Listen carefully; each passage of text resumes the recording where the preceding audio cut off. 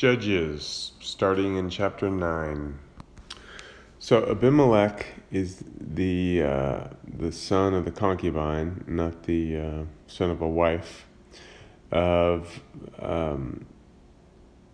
Gideon, and he goes to his mother's people in Shechem and says, is it better for all the 70 sons of Gideon to rule you or me? I'm your relative. Why don't you back me? And so they say, okay, he's our relative. We'll back him. They give him 70 silver pieces. He hires some outlaws, and he goes and kills all his half-brothers, except one young one escapes. That is Jotham escapes. And so this is not a nice guy. And then Jotham gives this weird parable about the trees deciding who's going to be their king, and none of the nice trees want to be king, and so the trees say to a bramble, then you be our king. And he says, okay, I'll be king, but if not, all the beautiful cedars of Lebanon be destroyed in fire. And then he turns this into a curse against the people, and he basically says, if you people have made Abimelech a king in a righteous manner, if you have treated Jerubbaal, which is Gideon, and his house as he deserved, because he saved you from the Midianites, then fine, you're all good making him king. But if you have not done what is righteous, then may fire come and consume you all. And then he ran away to escape. So Abimelech ruled 3 years, but then God sent an evil spirit between Abimelech and the people of Shechem, and they became treacherous with him because of the violence done to his brothers. So they sent people to become bandits and attack people on the road, and then they told Abimelech about it. Then a man named Gaal comes around, and the people decide that they should rally behind him, and he starts smack-talking Abimelech and challenges him and tells him to bring out his army. He's also smack-talking Zebul, who is Abimelech's lieutenant.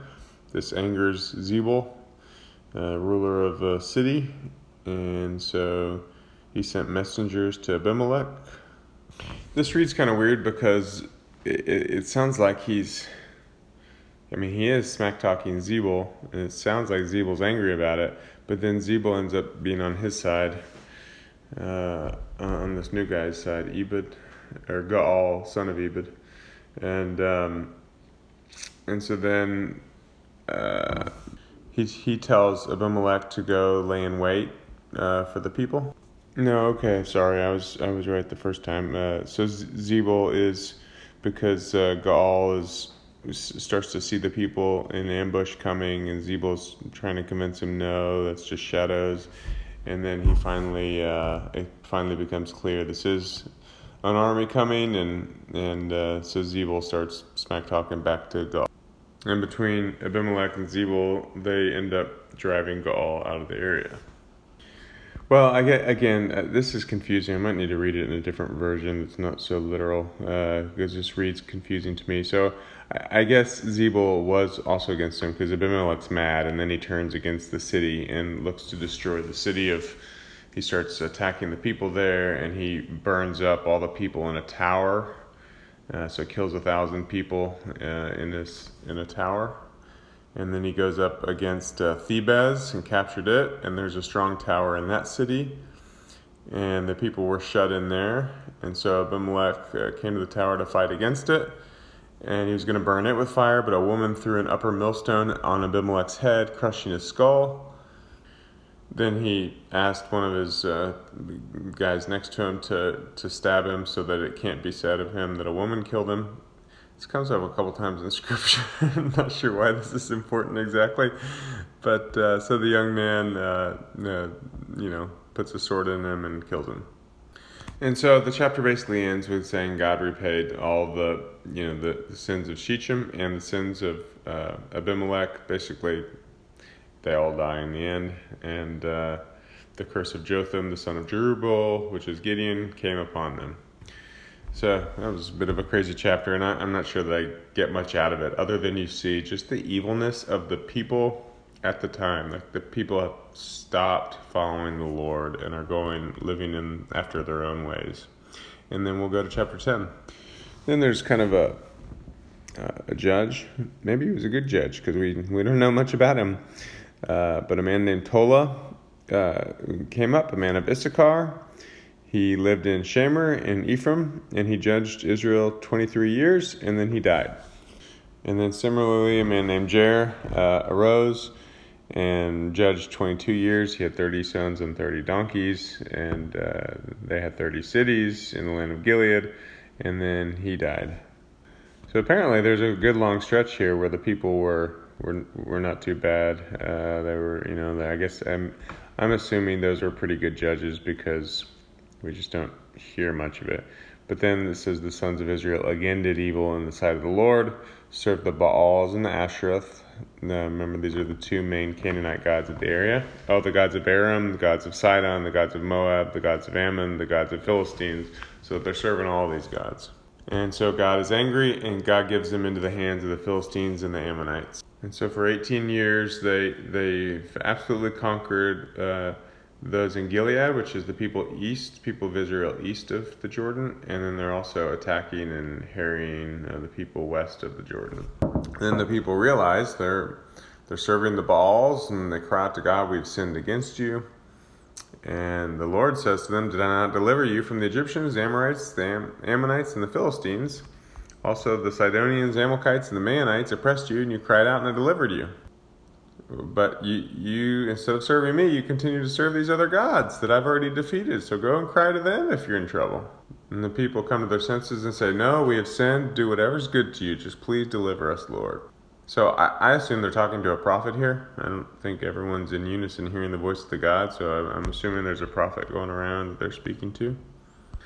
And it says God can bear their misery no longer, and so that he decides to save them again.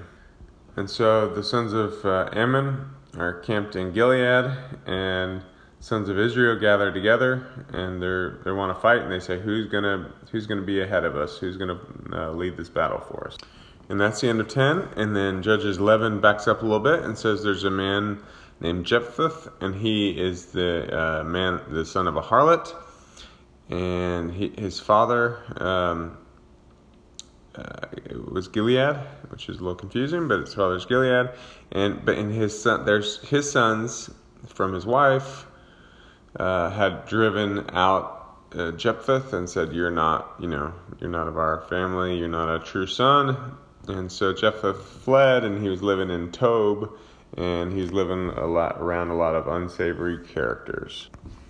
But apparently he's got a reputation as a good warrior or a strong man or something, because the people come to them and they say, hey, be our chief and fight against the Ammonites for us. And he says to the elders of Gilead, didn't you hate me and drive me out? Why do you come to me now when you're in trouble?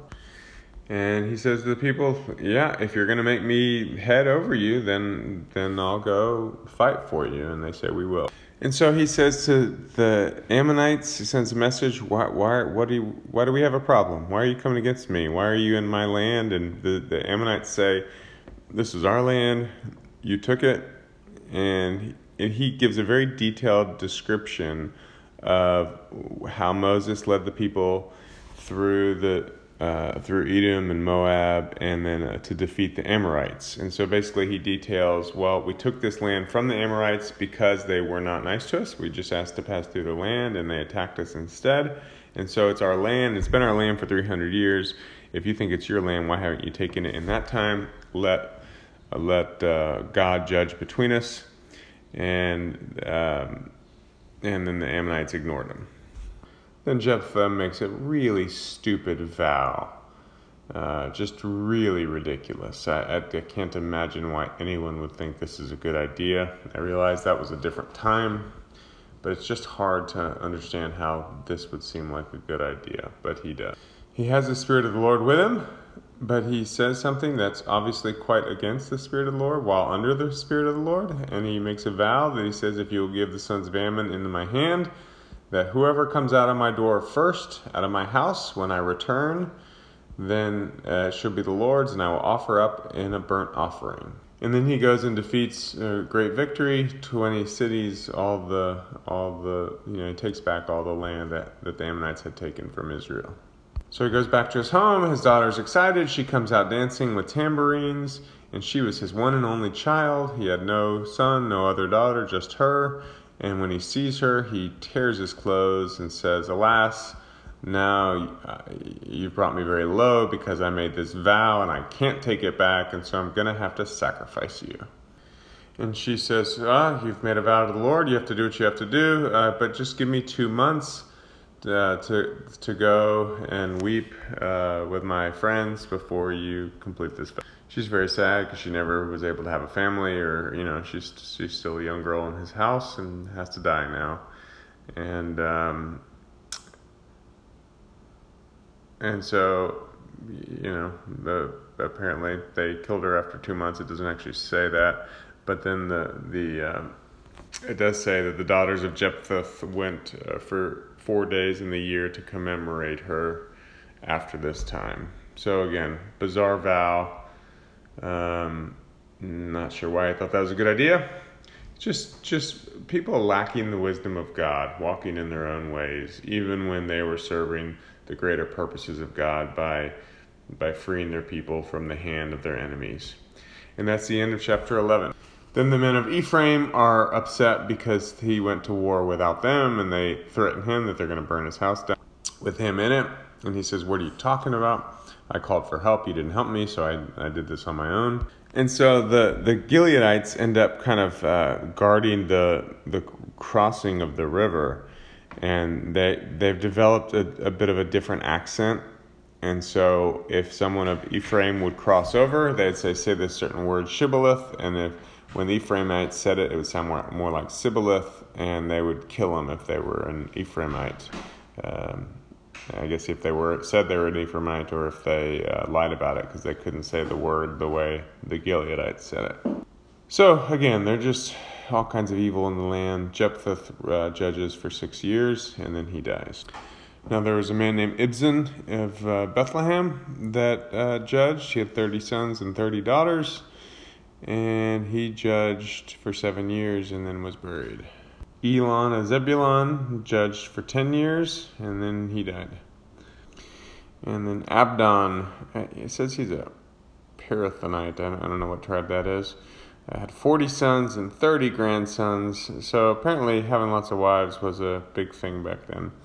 They had 70 donkeys. They each had a donkey, basically. I don't know why it's always bringing up that they ride it on a donkey. But he judged Israel for 8 years.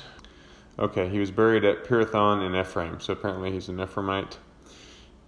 This is in the hill country of the Amalekites. Okay, and that ends chapter 12. That's where we're going to stop today. God bless this. I don't have a whole lot of spiritual, this is mostly just stories at this point. And certainly we can learn anything from anything. But at the moment, I'm not getting a whole lot out of it other than the people of God, as I said before, are not actually following God. They're not representing God. They're not at all being what God called them to be. Yet he continues to have mercy, and he does judge them often, but he also has mercy and saves them when they cry out to him. And we'll pick it up next time in 13. God bless you.